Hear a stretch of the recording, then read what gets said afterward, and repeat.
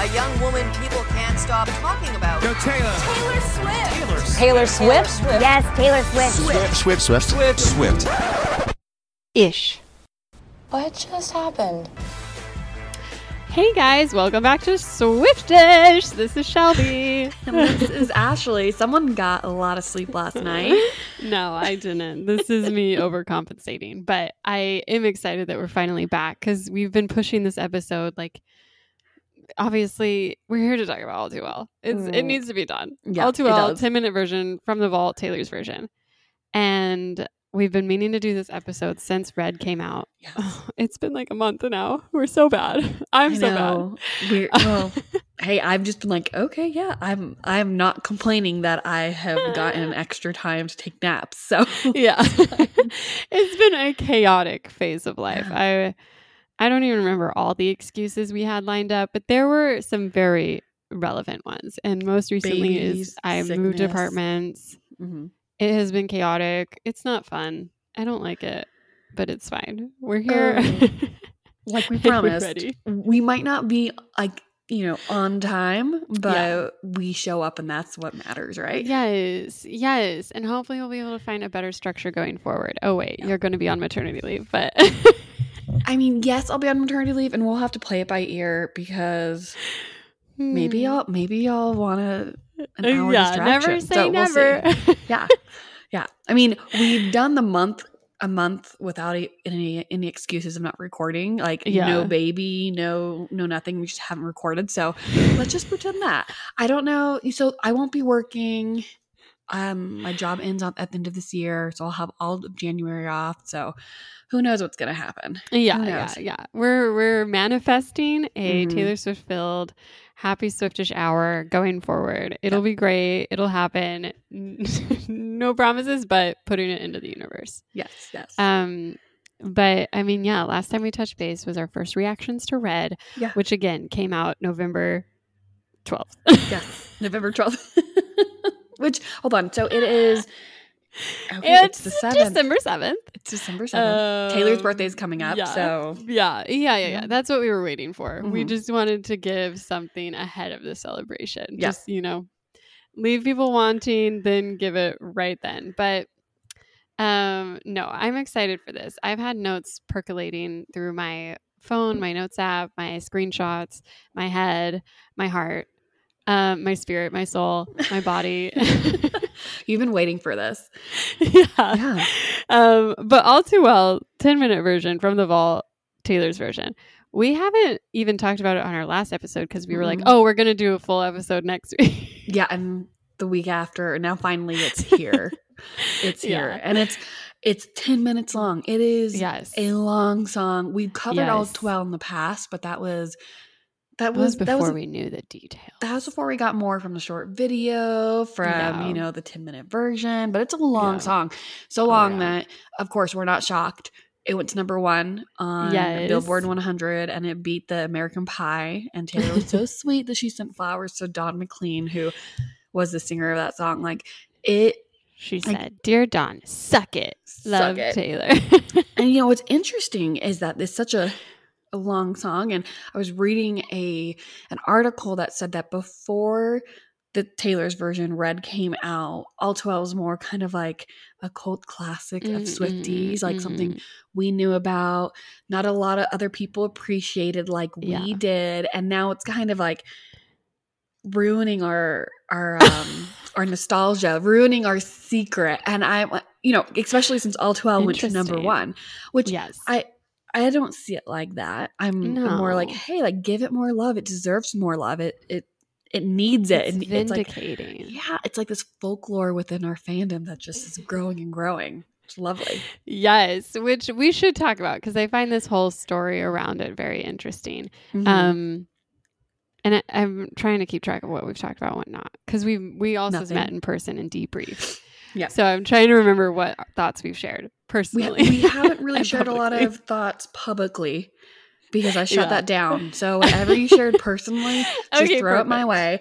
I took notes the other day before we were going to take it. I didn't even do it on my I didn't do it on my computer. I had this yellow legal pad paper and it's bad. I was like jotting down all my random notes. So you're more prepared than I am. So let's no, get to not this. at all. But let's talk about how this whole thing came about, because obviously it's been a part of our fandom for a long time. This idea that this 10-minute version existed. The first mention of it came when she was promoting Red on GMA. She explained that she's most proud of a song called All Too Well. Originally it was like 10, 13 minutes and they had to cut it down for the album. So that is where the seed was planted right away. And then throughout the years, there were just these further explanations about like, oh, I was jamming with my band and I wrote this like song and it all came together and it was like messy, so we had to parse it down to a more palatable length. Liz Rose, her songwriter / editor, wrote about it once a few years, like not a few years anymore, like this like 2000, time has flown. It was like 2013 or 14 is when Liz talked about it. And she wrote a long story about it was like 8-10 minutes and they just needed to get it down. And she shared that story more as an example of how she worked with Taylor, because at the time Taylor was like, people were saying Taylor Swift doesn't write her own songs, that's why she has all these songwriters. And Liz Rose was like, no, she writes her stuff. All I did was just like help her. I was an editor. I just helped her kind of take a knife to it, figure out what pieces to keep, what to leave. What she said, because I wrote it down on my little legal pad, she said Taylor is good because she has lyrics that work for her age. I just help her grab the ones that are Fuck great. The patriarchy. We'll talk about that later. Okay. No, exactly. And I love that. I really love that whole thing from Liz Rose. It was really interesting. Really, it made an impact on me that I still remember it vividly to this day. I mean, you talked about it in length at our first All Too Well debrief, stolen version, as some people are calling it. Like you that's really stuck with you. So I know I should reread it because maybe it's not that interesting, but you guys should all read it. It was interesting to me then. And then obviously word got back to Taylor Swift that we were like, oh, we want the 10-minute version. Where's this 10-minute version? How dare Liz Rose cut it down? Like, give us the long version. And so she started making jokes and comments about it, even as far as like, I think in Reputation, when she was jumping on people's live stream, someone was like, Taylor, where's the 10-minute version of All Too Well? And she's like, I don't know. It's in a drawer somewhere. Leave me alone. And then in one of her DirecTV commercials, like one of the behind the scenes videos, she talked about it, how it was just like in a drawer somewhere, like long lost. So it's been a part of it. And even when she announced she was doing the re-recordings, immediately people were like, maybe we'll get the extended version of All Too Well. It was a pipe dream. It was a wish. And Taylor Swift heard that and she went digging through her archives or her drawers or her closets and journals, she found it. Did she though? Did she? That is a great question, and this is going to bring a lot of light to more of her album, more of her songs that we review from the vault. Are we seeing it with 2022 2021 vision? 2022 vision, 2021 vision, or are we really going to see it in like a 2010 vision? It was interesting because going back to back in the day, when she was promoting All Too Well, this definitely wasn't a single of hers. It wasn't, but she had recently said, I think it was either on, I forget, Seth Meyers, I forget who it was, maybe Jimmy Fallon, but she said a record label didn't pick this song as the single, because it was her favorite. So I wonder, we're always wondering like, okay, Taylor, why did you pick me as a single? Why did you pick this as a single? This makes no sense. And it just makes me wonder, like back then, like, would she have pushed All Too Well as a single? Or was it more as a record label, like, didn't like it? Because she said this was her favorite. It was harder to perform, but it was her favorite song. So would she have pushed it as a single? Because that's a very interesting wording. A record label didn't pick it. Not that I didn't pick it. I want the full context because I feel like I remember she was saying, like, I don't know why the fans grabbed onto this. It wasn't like a record picked it for a lead. There wasn't a music video. Like, she said it was her favorite and she didn't expect other Swifties, like people to really like it as much as she did. And she said a record label didn't pick it as a single. So like, I'm probably reading too much into that. But she was saying that it was her secret favorite. And so it was so surprising to her that it became her fans' favorite too. Yeah. I mean, I love Taylor Swift. She's bad at picking singles.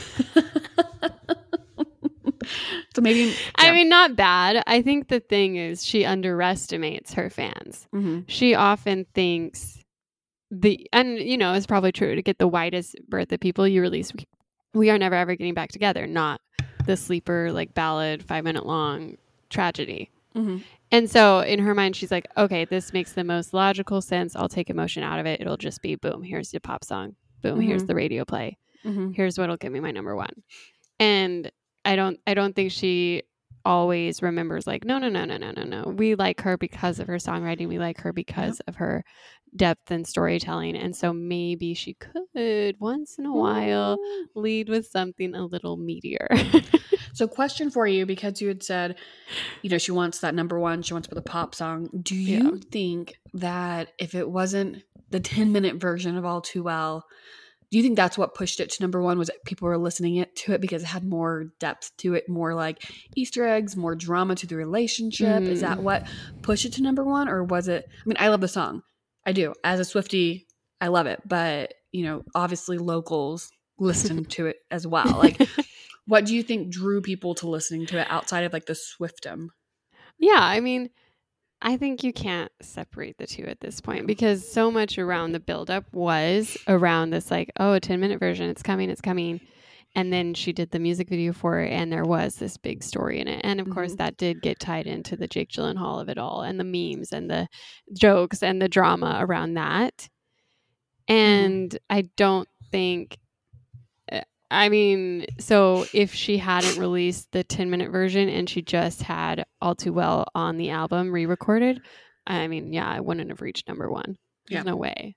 Yeah, I wonder if there would have been a song like I Bet You Think of Me, if that would have reached number one. Like, I wonder if like any song on that album would have reached number one without that folklore.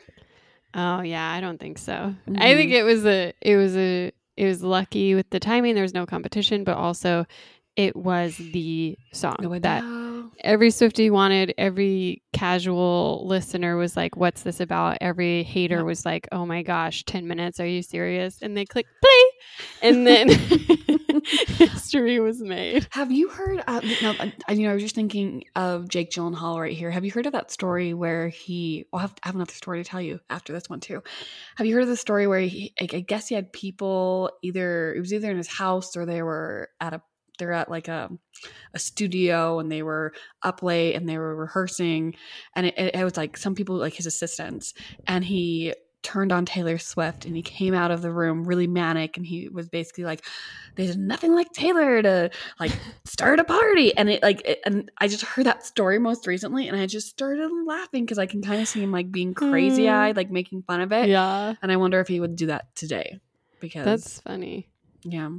I don't know. I would love to picture that. Talking about the Jake Gyllenhaal of it all, I think people can take it too far, but I also think people don't care. Like, it's a joke. It's not. There's two camps. One where they truly think Jake Gyllenhaal is an evil man who deserves to be, for lack of a better word, canceled. Die. Yeah, or die. Death threats. And then there's the other camp who just loves making jokes about it, and funny TikToks and memes and Instagram posts, and that side is delightful to me. I think it's funny, and I don't really necessarily think. Have you heard?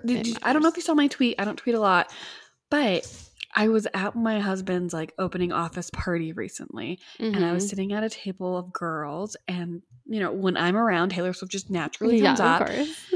And this one girl was like, I had a friend who dated Jake, and I was like, what? And she's like, yeah. So what happened was how he picked her up. You tell me what you think of this. Okay. It was at a coffee shop, and he went up to her friend who was reading a book, and he was like, oh, wow, a girl who reads. And then that was the start of like a really short-lived romance. But I was just kind of like, oh. That is amazing. Yes. That is so funny. I love that. Yeah. Like, I mean, was it a joke? Was he just like trying to like hit on her? Like that pickup line? Oh, a girl who reads. I mean, oh my gosh. Yeah. We're canceling this episode. We're going to analyze this situation for the next hour. It would have worked on you, Shelby. It would have worked on you. No. You love Jake. I famously hate other girl jokes and comparisons and comments like that. Every time Rob or someone's trying to be like, oh, yeah, no, you're prettier than her. I'm like, shut the F up. We're both pretty. Jeez. I was hate just the joking. othering. I was just assuming that since you have this huge mad crush on Jake, you wouldn't have even comprehended what he said. You would have been like, it would work for Gyllenhaal? me in the sense that Jake Gyllenhaal opening his mouth in front of me would open doors. But yeah, no, that statement would give pause. Yeah. It's just sort of like, it's like, it's weird. Jake Gyllenhaal, that's the thing that's interesting about the 10-minute version. Redirecting us back because I don't want to get too distracted. But I feel like All Too Well, the original, All Too Well, the whatever you want to call it. Stolen version. No, the original, the 5-minute version. Oh, okay. It's a song that I loved, and I felt like, oh my gosh, this is so sad. Like, it's such a sad breakup song. This is so sad. She just can't believe it's over because she remembers how good it was. And that was like how I felt about the song. Mm-hmm. And listening to the 10-minute version, you're like, oh, this isn't like a woe is me, the breakup is sad. This is like, how dare you try to basically like gaslight me before gaslighting was even an accepted term. And you tried to minimize me and make me feel small, and you ruined this thing by trying to make me pretend it wasn't real. And I'm going to spend the next 10 minutes and 13 seconds trying to convince you that I do remember everything about it. And you can't pretend this didn't happen. Yeah. And I think that was interesting. I'm sure in his mind and how he talks to his friends about it and how he talks to like other people about it. And I've read articles about how like people have like, oh, Jake this. It was just a short relationship. It was just 3 months. It wasn't serious. It was a fling. It didn't really matter. It didn't really count. And tell that to the bachelors. I know. People get engaged after like 2 months, you guys. Yeah, everyone's rooting for Tayshia and Zach to get back together, but suddenly the idea of a 3-month relationship is impossible to fathom. Exactly. But no, yeah, I agree. It seems like there's a lot obsessed with this idea that he's probably in the right because how could she care this much? Like if she cares this much, then she's the psycho. It's like no. I mean, Jake Gyllenhaal's the one who moved fast too. Like if he wasn't into it, maybe he wouldn't have introduced her to his family, and maybe he wouldn't have spent the holidays with her, and maybe this sort of and like thing. Invited all of his friends over to have dinner with her. Like it just wouldn't have done that. And I do think that there are two sides of the relationships. I'm sure that there, Taylor isn't an angel. I'm sure there are things that like she didn't do right and he didn't do right, but it didn't really feel like he was really taking her seriously. Right. He was just kind of like, oh, you're 19, which shows a lot. And it's like, sure, he could think, oh, you're too young for me. But then why are you dating her, good sir? Exactly. Like the fact he's like, oh, if we were closer in age, it would have worked out. And I'm like, wait, you knew her age going into it. It wasn't like you like saw a girl on the street. She looked like she was 27. And it's also like, when we talk about more of the lyrics, it makes me just question, like that. I don't think that was the real reason because who are you dating now? Like, it's just, and the age difference. I have a lot of friends who are like different in ages. People make it work. Yeah. It's fine if there's a 10-year age gap, but if you're going into it not taking it seriously, knowing that the girl is or the boy is, it just rubs me the wrong way. Well, and I mean, yeah, it's just age gaps happen, but she was like 21. She could probably like 21. It was like she was 20, so she couldn't even drink with her friends. Like it was a totally different age. First party was like the big thing. It's like, and that adds so much more to the story. It wasn't like it was her 20th birthday or her 25th birthday. It was her 21st birthday, where she could legally drink. She could, that's like a big birthday for people. Yeah. And to him to just cast it off like, like, sorry, I didn't make it. And all of his friends being there, like that is just even more mortifying. I've been thinking about this because I was broken up with once because, broken up with a lot. And I was leaving a place with the guy I was dating and his best friend, and we were parting ways. And I overheard his friend say, good luck. And I was like, ooh, you know, like, because he talked to his friends about how he was going to end it. And I'm sure Jake had talked to his friends about like problems in their relationship. So it's just embarrassing that his friends showed up probably knowing that Jake wasn't going to show up or there was problems. Oh, I'm just cringing at it all. Yeah. I mean, the other question that comes up in reviews of the song is like this idea of, Taylor Swift should have moved on. Taylor Swift shouldn't care this much this later. But it's not about Jake and her anymore. Like Taylor had said, it's more about the fans now. It's more about us, the relationship with us. So like, and also, who was it? Jimmy Fallon that asked her, or Seth Meyers, like, oh, like, have you been thinking about what these people are going through? And she goes, honestly, I'm not thinking about their experience at all. So it's just like, you know. Well, that begs the question, Ashley, the real $1 million moment. Yes. Do you think this is an old draft of this song that's been sitting collecting dust for a decade? I think some lyrics are from the past that Liz edited out. I think there are a few lyrics where I'm like, that's not the case, because I did my math on his exes before her and who's he's dated, and also they're just phrases that I don't think I don't think a 20-year-old Taylor Swift who wasn't really a feminist, wasn't really, you know, out and proud about F the patriarchy. Well, that phrase didn't even exist, honestly. Exactly. Like you couldn't find it. It was said here and there. I did some research, but it wasn't like copyrighted. People weren't saying it. Like it had been said in different phrases. But it's like, I don't think Taylor Swift came up with that phrase back in 2010. 10, right? Well, it was on his keychain. And did he? Yeah, I don't know. Yeah. I mean, I think maybe that's Etsy the tough made thing. It for him. That's where it's like people are like, yeah, it's an old song that she gave to her fans for her fans, but if she was tweaking it, if she was reworking it, then she did have some culpability in what fans then did to Jake Gyllenhaal, where they did attack him, and there was a lot of think pieces about him and judgment of his judgment of his girlfriends, and so it's kind of an interesting predicament where, yes, I agree that I think Taylor was like, yeah, I'm going to give the fans what they want. And I do have these old notes. I'm going to piece it together. It'll be great. But she also wanted to make a great song. And I think she put on her old, Taylor Swift cap and was like, I've got to feed these little gremlins and give them the little granulars that'll make them, foam at the mouth and go crazy and listen to this and watch this over and over and over, looking for more clues about what my relationship with this man was like a decade ago.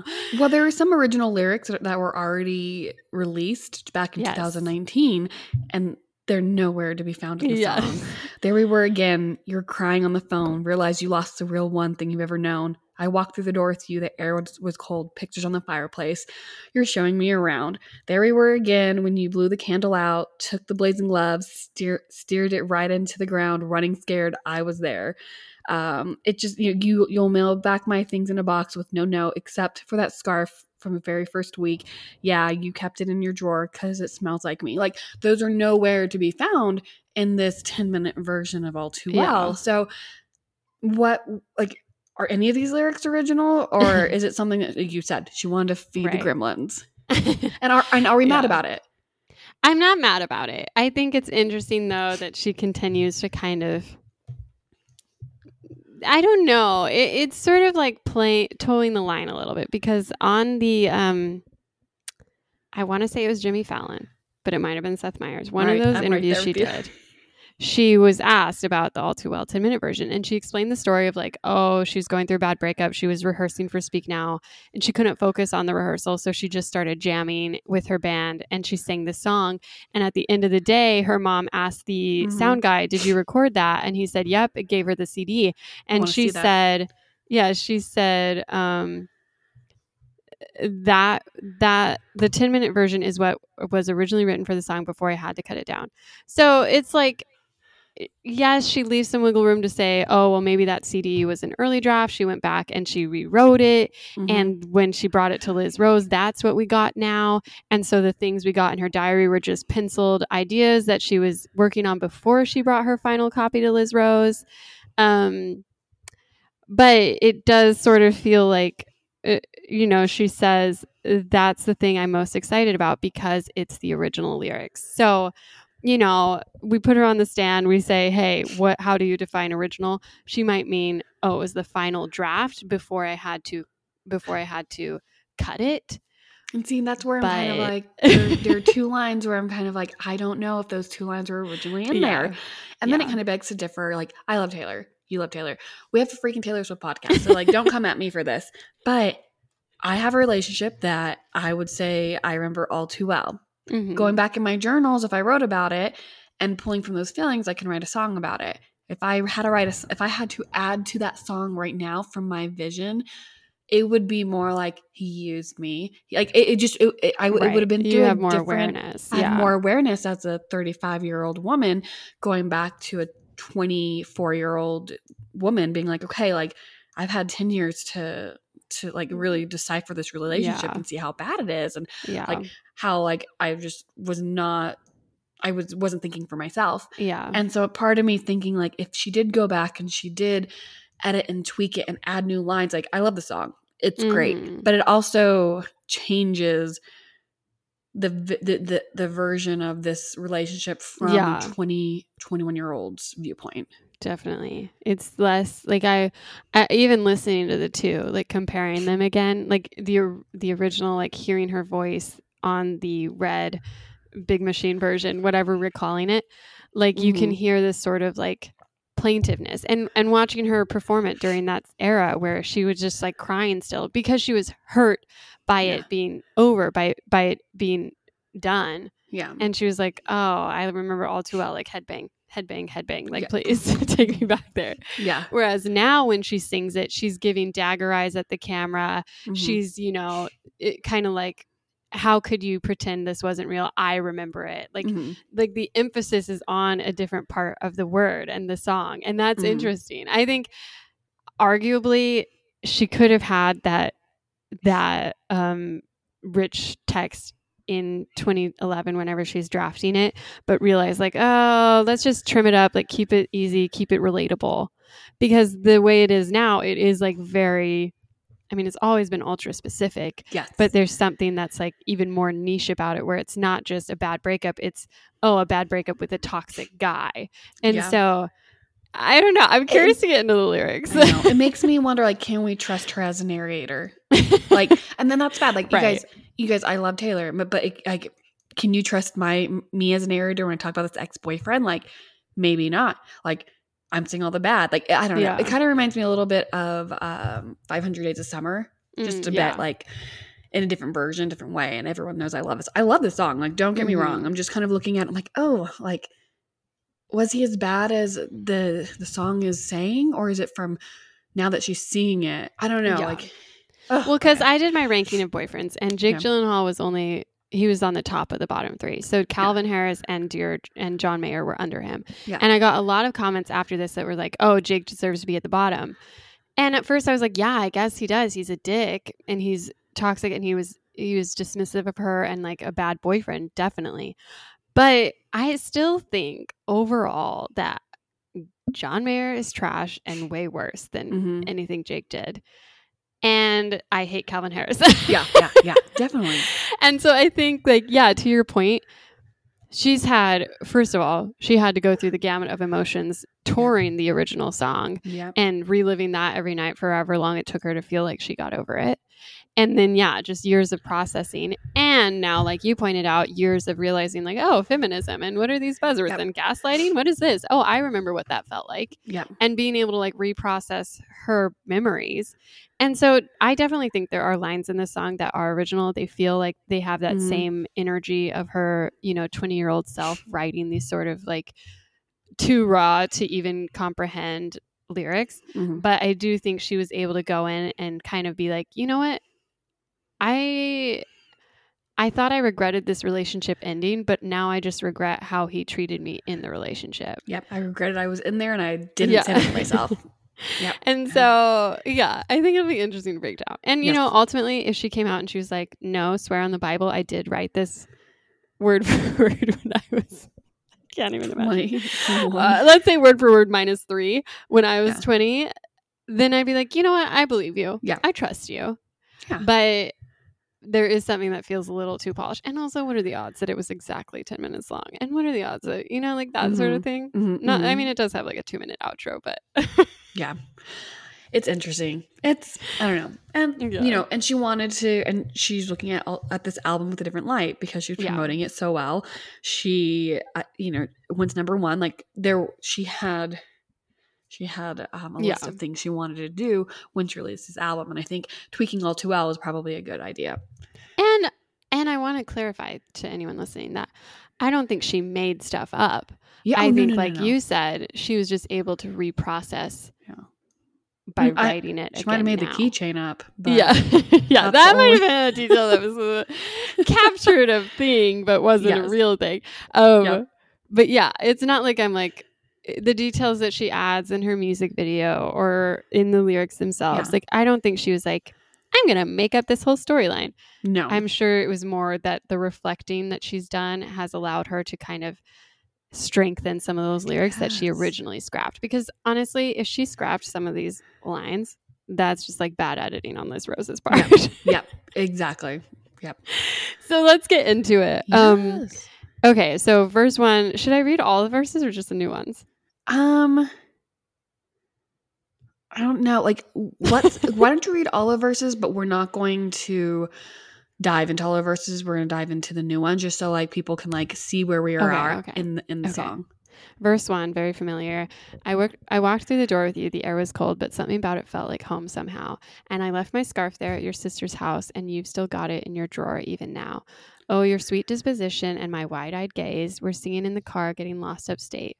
Autumn leaves falling down like pieces into place, and I can picture it after all these days. This is like a great song. Like it's splitting hairs to worry about when she wrote it, because even when the original song is like so good. Exactly. And she says, and I know it's long gone and the magic's not there no more. And I might be okay, but I'm not fine at all. Because there we are again on that little town street. You almost ran the red because you were looking over me. Am I missing? Is this the new one? Oh, yeah. I was like, where's the F the patriarchy? Me too. I was like scrolling up and like, am I on the right one? I'm trying to find it. Oh, yeah. Okay. It's the first two. I got ahead of myself. Okay. Wind in my hair. I was there. I remember it all too well. Then we get to verse 2. Photo album on the counter. Your cheeks were turning red. You used to be a little kid with glasses in a twin-size bed. And we all know it. And you're telling stories. But he went back and deleted the photo of him with the glasses just recently. Right before Red came out, he knew. He was like, this isn't going to go well for me. I'm just clearing out anything possibly. Anything incriminating is gone. And she says, and your mother's telling stories about you on the t-ball team. You tell me about your past thinking your future was me. And this is where I was like, oh my gosh, this is so good. I'm loving the instrumentation. Like, it's kind of more poppy. Jack Antonoff has his little style on it. I'm vibing. And then suddenly she says, and you were tossing me the car keys. Fuck the patriarchy. Keychain on the ground. We were always skipping town. And I was thinking on the drive now, anytime now, he's going to say it's love. You never called it what it was. Till we were dead and gone and buried. Check the pulse and come back swearing it's the same. After 3 months in the grave. And then you wondered where it went to as I reached for you, but all I felt was shame, and you held my lifeless frame. Stunning. What were your first thoughts when you heard this? One thing that I thought was like the fuck the patriarchy keychain on the ground. First I'm sure people did this. First I was like, wait, did he say fuck the patriarchy, excuse my language, and toss the keychain? Like there was like this, this happening? like, I was like, what's happening? And I like didn't want to process it at first because I wanted to listen to the rest of it. But one thought was, wow, like that's a very interesting keychain to have back then. Another thing that, well, I'll have to get into it when we talk about the short film, or we can talk about it simultaneously. What are you thinking? I don't know, because we've already spent like 34 minutes on this episode. So one thing that what I thought when I watched short film and when I listened to this was during this time, you in the short film you see him like getting out of the car, throwing the keys to her on the phone, just like being like just really, really upset. And a lip reader came up and this professional lip reader who's I deals with like deaf people, was saying that he was like, this is my effing career, and he's just like pissed off. He's like looking at her and she's just looking like dumbfounded. And that's where you kind of see, like, I think this was during the breaking point, like right before the breaking point of the film. Yeah. And of course, as we all know, like, it just kind of, everyone knows that he likes to be more laid back and away from the camera eye. So this is where it all started bubbling up. And it was just, and also how she says, we were always skipping town. And later on, she says, you keep me like a secret. I keep you like an oath. And all the flashbacks in the short film that she remembers all too well of them loving each other and like the good times, they were always alone. They were always like secluded from people. And all the bad times was when she was with, well, some of the bad times was when she was with his friends, or it would happen because, you know, he didn't show up to her birthday party. She didn't show up to a party. They were fighting how he acted during like the friends interaction. And it's just interesting that like everything was good when they were skipping town and they weren't in the public eye. And, you know, like paparazzis weren't taking pictures of him. Like, if anything, I think Taylor helped his career, because during this time, his career was like at like kind of like a standhalt. He did like Love and Other Drugs and Another Thing, but like it kept, he should have been happy. Anyway, so blah, blah, blah. No, I think it's an interesting verse. I really feel, when I first heard this explicit line, I was like, whoa, that's really weird. It took me out of the song. And it is kind of like, we can talk about the etymology of this phrase and how it didn't really start appearing in mainstream until much later. And we also knew that she wanted to give the fans an explicit version because she's like, you know, been more, I don't even know. I think that's just been something that was expected. I think she mentioned it once. I don't know if this is necessarily the moment I thought it would be. Like, it's fun to sing and it's kind of like funny to have, but it doesn't feel like a natural piece, which almost makes me think maybe it is such a randomly specific detail. It is real. But then I'm like, but it also feels forced. So maybe it's not real. And I just go back and forth on how I feel, because I think it does a good job of painting this sort of like idea of his performative feminism, where he has all this like outward, the person in the song has all this outward proof of like, oh, I care about women. Like, oh yeah, men are the problem. Like Jake Gyllenhaal has been quoted to say like, I think women are superior to men. Like there's this like idea of gushing about like, oh yeah, I love women type thing. But then he treats them in private, he treats them poorly. And I think that's an interesting image to kind of put there. And I like that it is kind of this stark separation from, oh, you were a little kid, your mom's telling stories. And then boom, it's like, now you're this guy who thinks he's like so woke, so good for the human race, and how he's a feminist and he like cares about women, but she's dealing with this like dichotomy between the innocence of his youth and this weird complication of seeing him want to be perceived a certain way, but also treating her kind of badly and being like, well, wait, where do I fit into this? Like where's the natural bridge between these two versions of yourself? Because it's funny that it's tagged in here along with the story of, oh, I thought you'd tell me you loved me, but you never did until you wanted me back 3 months after you dumped me. Yep. And so that I told you guys that we are never ever getting back together was about Jake Gyllenhaal. So yes, let the record show we were right. Yeah. We got verification. Because I think this is like this is an interesting part of the song where it's like, it's like such a good verse, but it also feels out of order. Like that's what confuses me. Yeah. It's really like just so much thrown at you, and you're kind of like, whoa, like what's going on? Like you have to kind of like reread the lyrics and like stop and listen to it again, because you don't know what's coming where and how to listen to it. I'm not sure. Because everything else is in chronological order. All the new stuff is like, oh, you missed your birthday. Oh, it made me sad. My dad was sad too. And also you tried to tell me this, but I was just, did it hurt you? And so it's strange that this first new verse is kind of her skipping to the end and being like, guys, buckle up, because you're in for a roller coaster of emotions. Like you thought you knew the story, but actually I was happy. He dumped me, never said he loved me, and then he wanted me back and said he did. And it's like, how could you say that when I'm like, all I felt was shame and you held my lifeless frame? And it's like, and why'd you wait 3 months? Yeah. I'm kind of like, because like, people have on and off again relationships. I get that. But why wait 3 months to be like, Yeah. I want you back? It's like, wait, whoa. Like, Yeah. mm-mm. Yeah. I know. I honestly, we'll have to do another deep dive into this song because I feel like I just could spend hours talking about these lyrics and what they mean. But moving forward, Yes. And I know it's long gone and there's nothing else I could do. I forget about you long enough to forget why I needed to. Which with the coloring of this like emphatic, you never told me you loved me until you wanted me back 3 months later. I think this pre-chorus does hold a little more weight where you're like, yeah, oh, like she was just getting over you. And then it's like, no, I love you. Where'd you go? Like, let's keep going this thing. And it's like, ew. And then you look at the short film and you see how he is, like his anger. And then you see him with the friends and how he kind of dismisses her. Like she tries to hold his hand. He's not really like paying attention. He's not trying to get his girlfriend involved in this conversation. It's more about him on that night show, him like it's the Jake Gyllenhaal show. That's what it is. Yeah. Yeah. Oh, that must have been my computer. Sorry. It's like the Jake Gyllenhaal show. And so like now just a short video gives you like so much insight into like those are snippets that she's like, no, I can't go back to that. Yeah. And she's like, yeah, I forget about you long enough to forget why I needed to. So then when you call, I'm like, oh yeah, let's do it. Because then she says, because there we are again in the middle of the night. We're dancing around the kitchen in the refrigerator light. Down the stairs, I was there. I remember it all too well. And there we are again when nobody had to know. You kept me like a secret, but I kept you like an oath. Sacred prayer, and we'd swear to remember it all too well.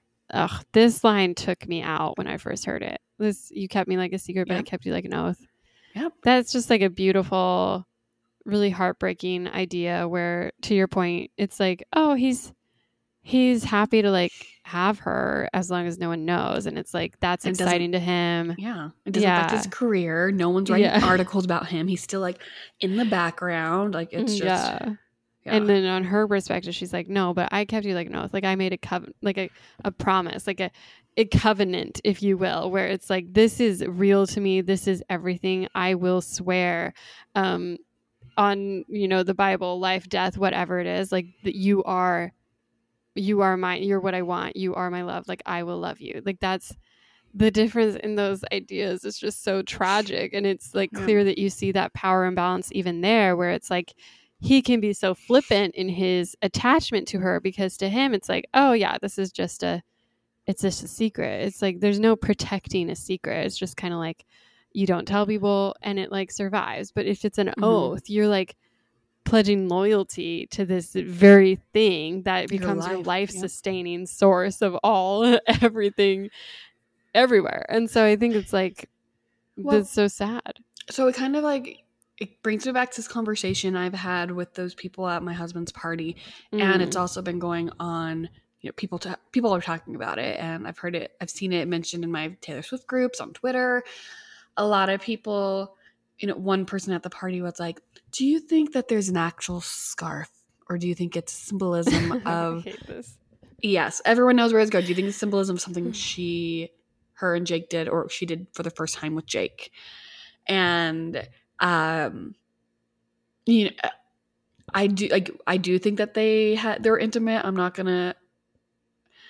gonna say if it was her first time or not, because that's something that's very personal. Yeah. But she was young, and she, dating was new to her. Dating older men was new to her. She had John, and then she had Jake. These people who were more experienced, who just kind of like being physical and being intimate wasn't as sacred, like an oath, to them, because they were just getting around probably all the time.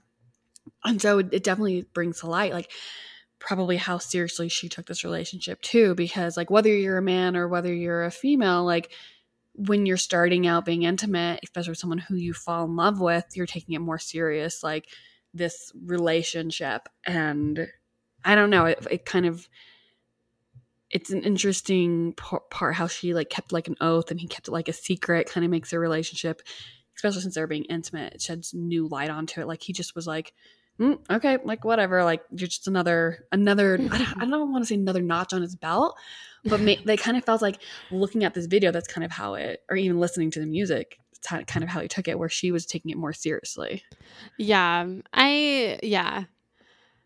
The virginity discourse is really weird to me, but I do agree that it feels like the more prescient point that Taylor's making is that there was this imbalance, and whether she was writing this in the time trying to make sense of it, she's like, how could we be on such different pages when we both swore that we'd remember it all too well? Like, how could you treat me like this when I was giving you this? And I think it does speak to the frustration that so many women have gone through, especially before, we had the third wave of feminism that allowed men to acknowledge that they had a role to play in sort of understanding the patriarchy and dismantling it. Because, you look at like how sex scandals were treated before, like Monica Lewinsky, where it's like, oh, well, what is she doing? Like, what's the big deal? It's just, like it's always on the woman for taking it too seriously or doing something or whatever it is, that it's sort of like, she's like, well, I thought we were on the same page. I thought we were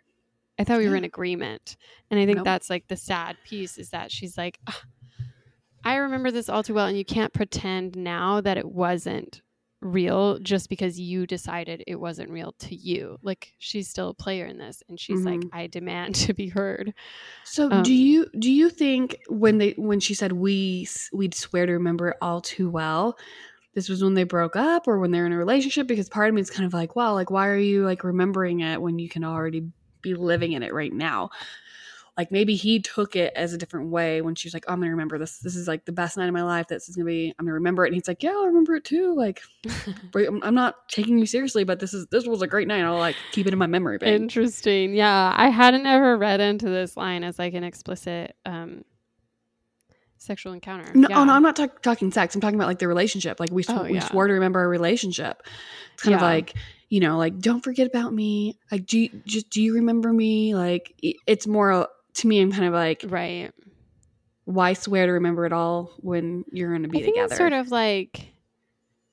like in those, like Jim and Pam. They're like, oh, picture, like I want to savor this. I want to protect this. Like, that's kind of how I felt, where it's like, we were in the moment enjoying this so much that we were just like, oh my gosh, this is the best, and I will never forget this. Like, this is so wonderful. Like, everything you do is like gold and whereas wonderful. Like, and I see that, and I'm wondering if like maybe she was remembering it for a different reason, and he was remembering because he knew he was going to break up with her. It's like, oh, this was a great night. This is a great great time with you. Not necessarily sexual, but like I guess because I said night, that just leaves sex.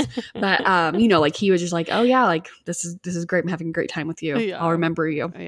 Yeah. It'd be interesting to hear Jake Gyllenhaal's perspective, but I don't think I'd care that much because I think men are trash. So, especially Rob.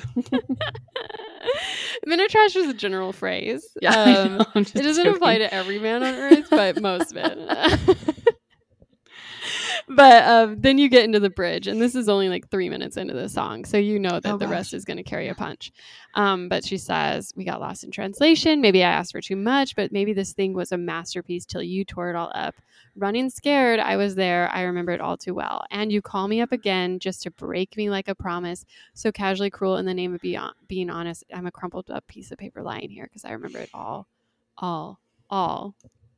And then she says, they say all's well that ends well, but I'm in a new hell every time you double cross my mind.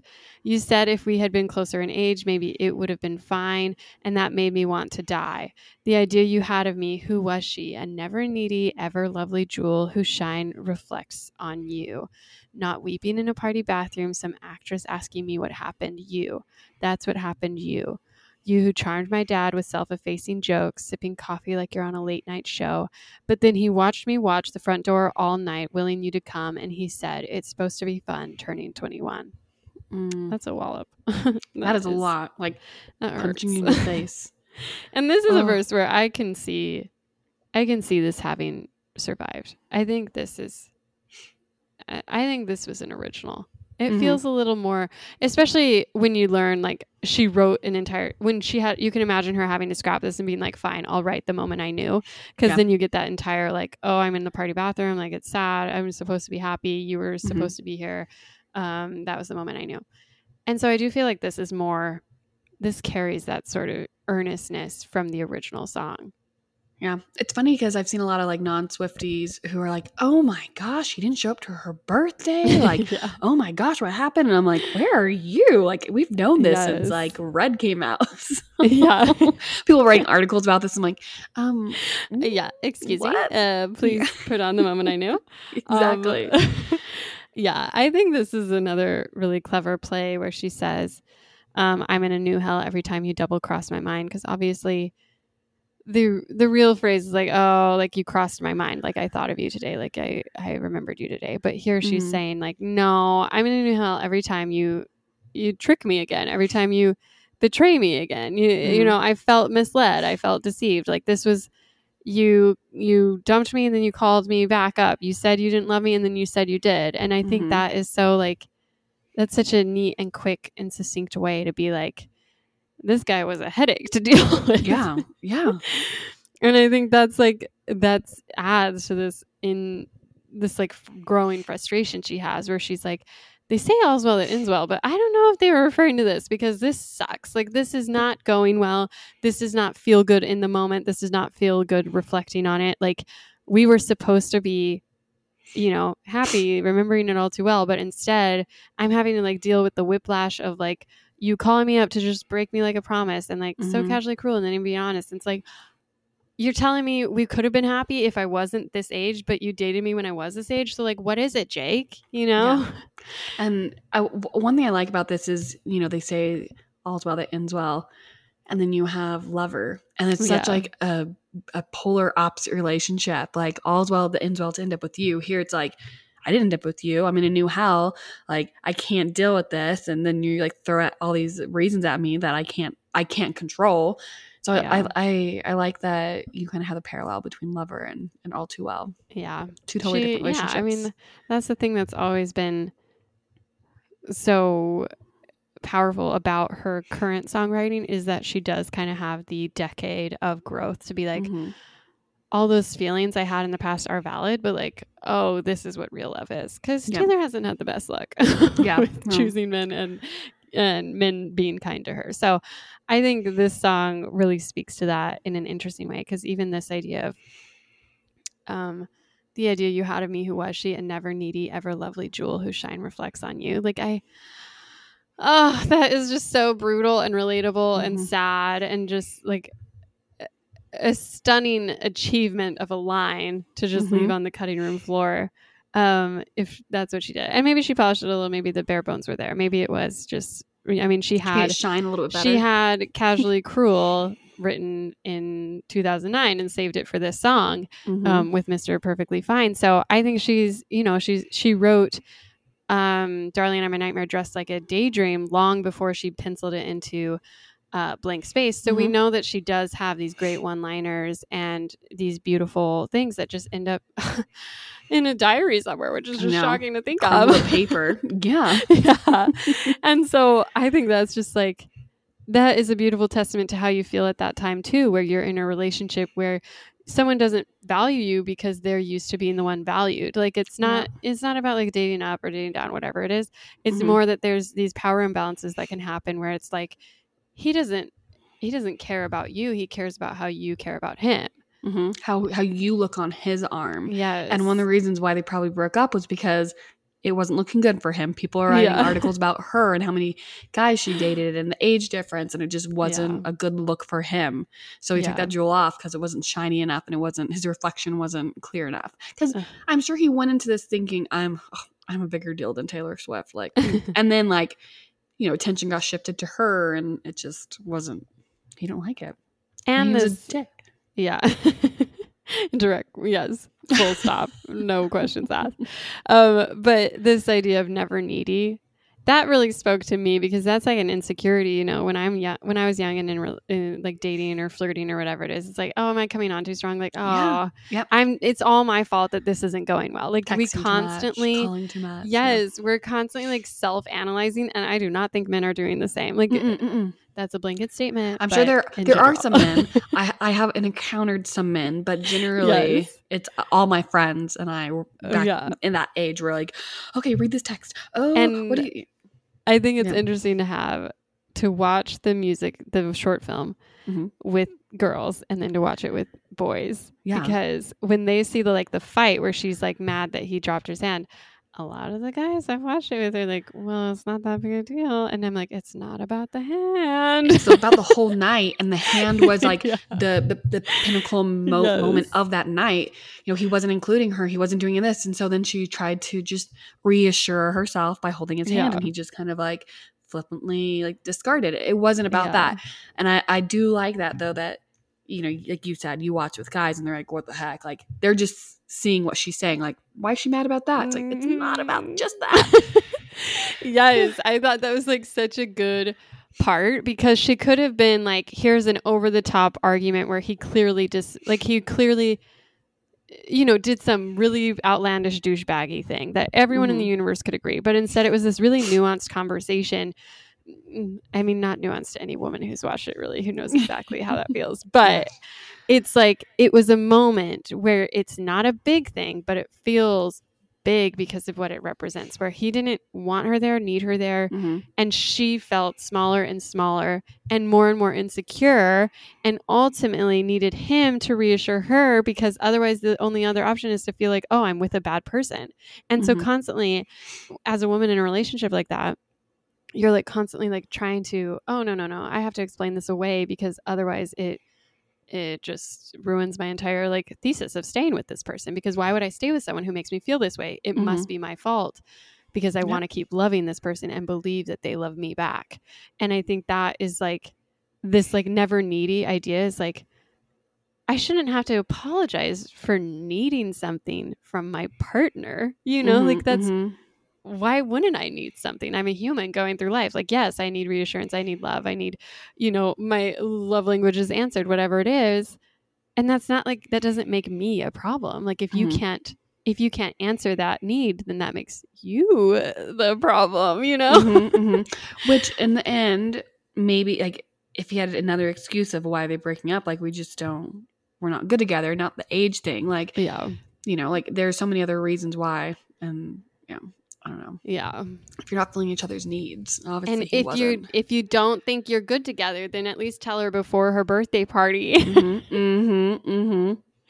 Or show up to her birthday party and then break up afterwards. Like anything works better than ghosting her on her birthday party. Exactly. But then we go into the chorus again. Time won't fly. It's like I'm paralyzed by it. I'd like to be my old self again, but I'm still trying to find it. After plaid shirt days and nights when you made me your own, now you mail back my things and I walk home alone.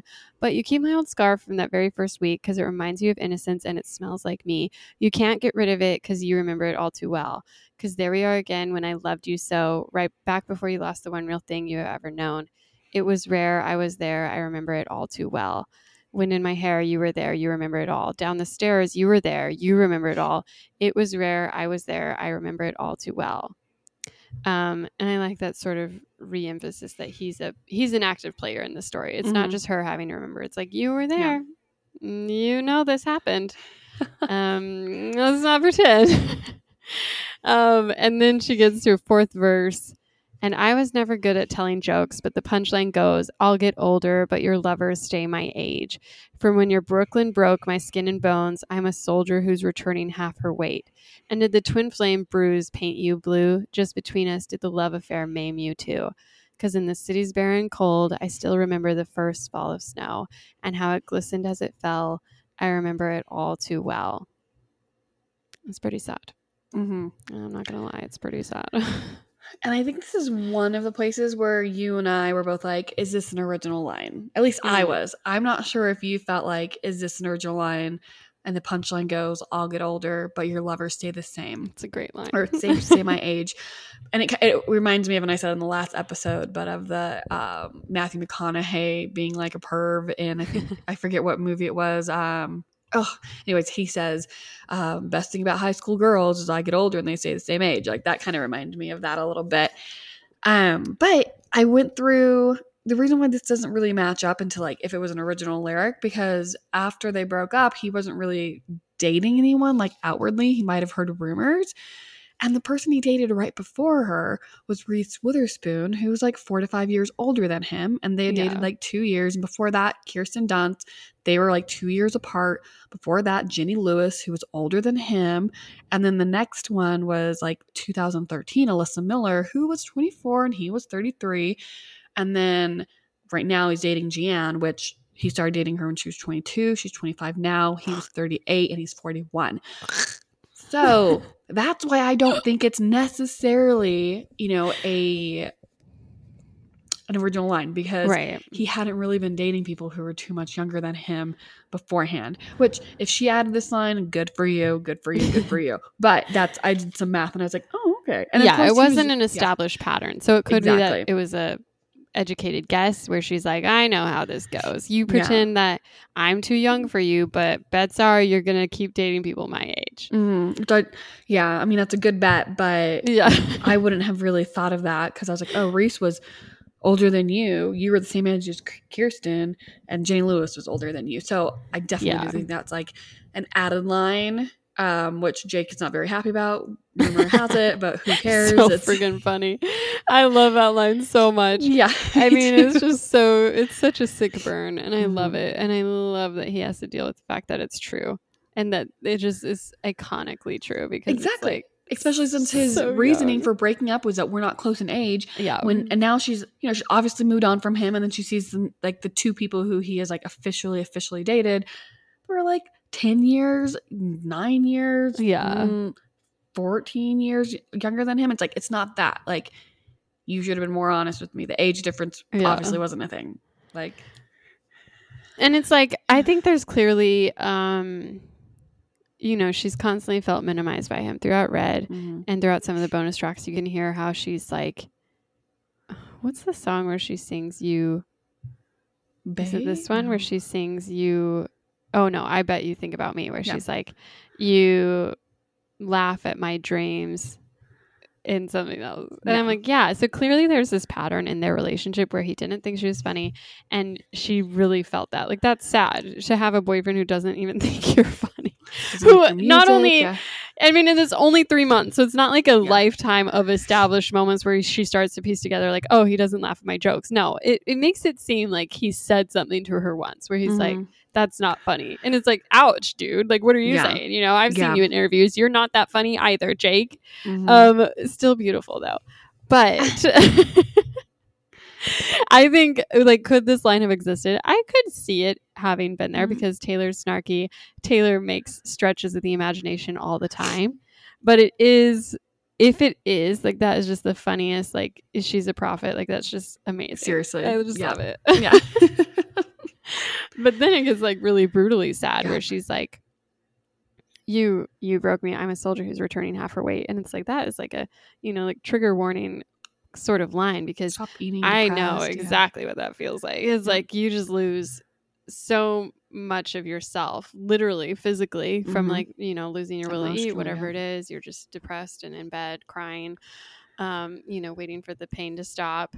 And I think that's just like, it's sad that, yes, she felt that, the physicality of returning half her weight, but the idea that I'm a soldier, it's like she had to have survived something. Like, breaking up isn't just like, oh, I was heartbroken. Oh, I lost this thing. No, I came back from war. Like, being with you was a literal battle. And that's just like, that's such a sad idea for someone who's 20 years old, 21, to feel that at that age.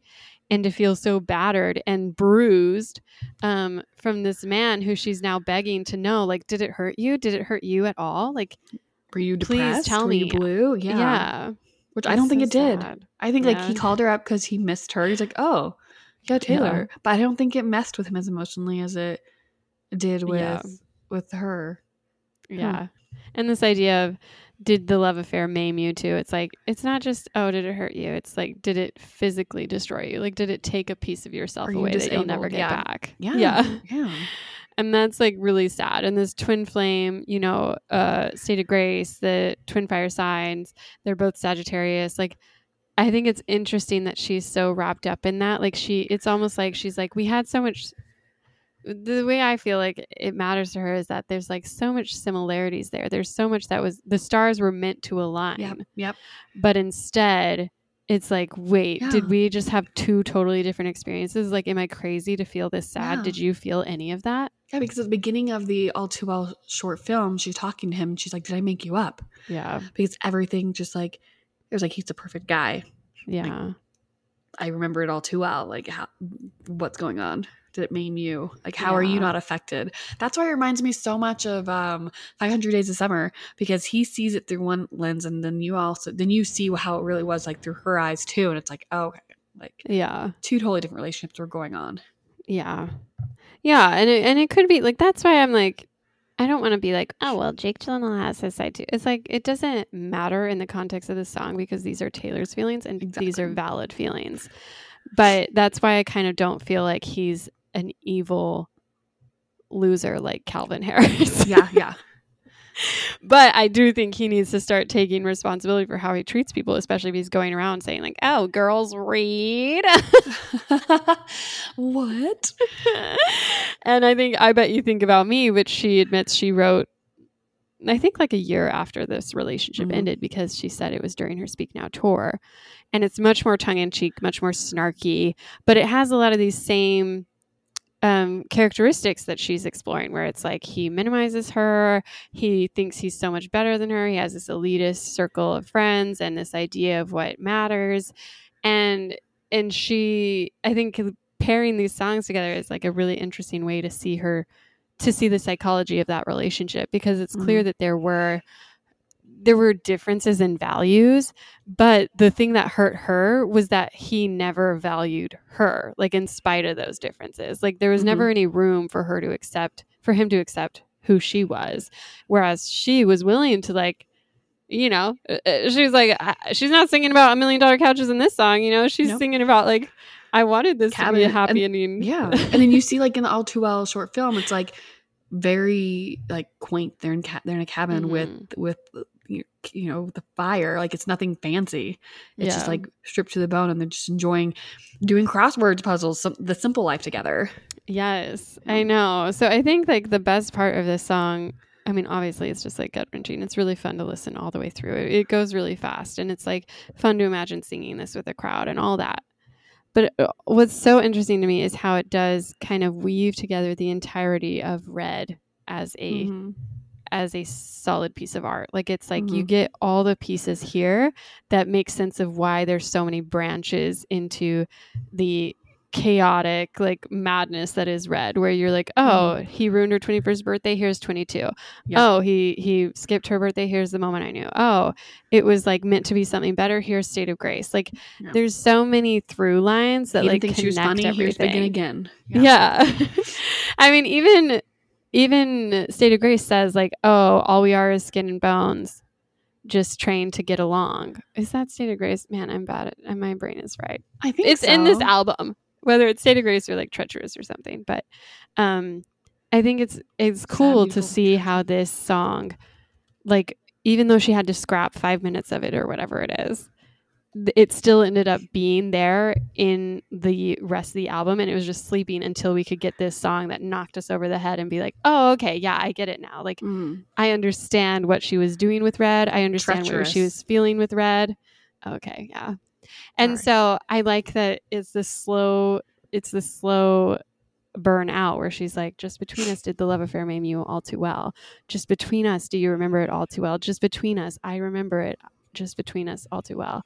And she's just like, it's this sacred prayer as she's like singing this outro that's just like, oh, like, can you like reassure me? Like, I remember it. I know this. Like, please stop trying to pretend this wasn't real. Please stop trying to gaslight me. Please stop trying to like write this off as some short fling. Please don't make me feel crazy, because like I remember this and you hurt me and you needed to like take responsibility for this. But also like, were you not hurt? Like, did none of this matter to you?